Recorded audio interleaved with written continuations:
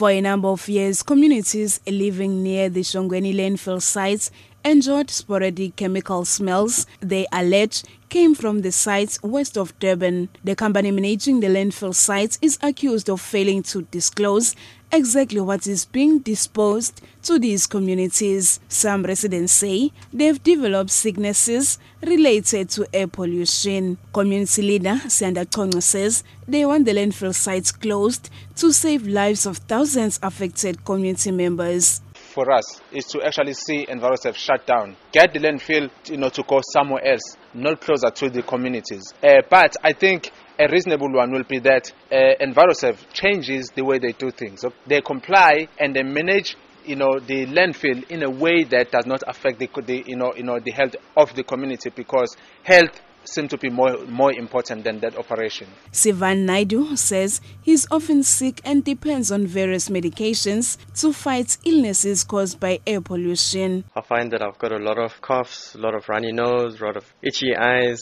To deal with that, because I work with the public, I have to constantly take medication, and with constantly taking medication it has a lot of side effects. Only once you start reading up and you start informing yourself about what's actually happening in the area, then will you find out where the smell is coming from, and then when you start linking up the smell to what's actually happening to your body, then you start finding out that it's due to the smell that you're starting to have certain symptoms. Businesses in the surrounding areas are also being affected by the hazardous odor. Dave Atskin is the owner of the mushroom farm. He says some people are leaving the area. It's a chemical smell more than an organic smell. Composting, if it is anaerobic or aerobic, one can tell the difference. It can be a little uncomfortable if it's anaerobic composting.